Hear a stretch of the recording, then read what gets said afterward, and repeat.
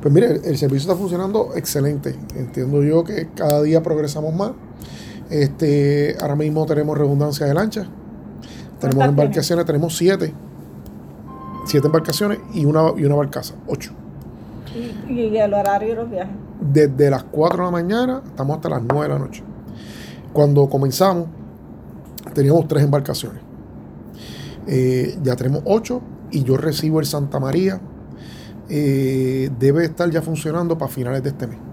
A finales de este mes, o sea, que serían, entonces, ¿cuántos viajes podrían dar? Bueno, los viajes los programamos nosotros, pero aparte de esa, a principios de septiembre me llegan 2 embarcaciones más de HMS, adicionales a las que tengo.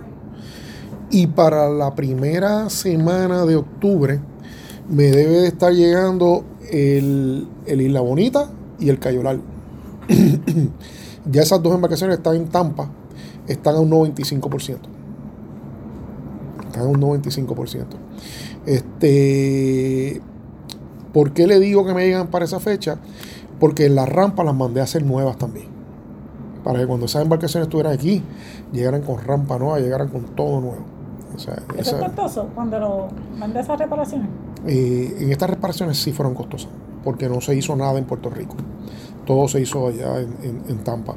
En el Cayo Blanco, yo estoy haciendo ahora mismo, que yo la saqué hace un mes para hacer reparaciones, ya yo la estoy empezando a hacer en Fajardo. Y ahí me economizo un 50%. Me economizo un 50%. Y es más rápido. Por eso. Sí, es más rápido. Más rápido, porque estas embarcaciones que están en Tampa llevan 16 meses, 14, 16 meses. El Cayo Blanco yo espero sacarlo ya para Navidad, de tenerlo ready. O sea, en menos de un año. 7, 8 meses. Y con menos de la mitad de los presupuestados.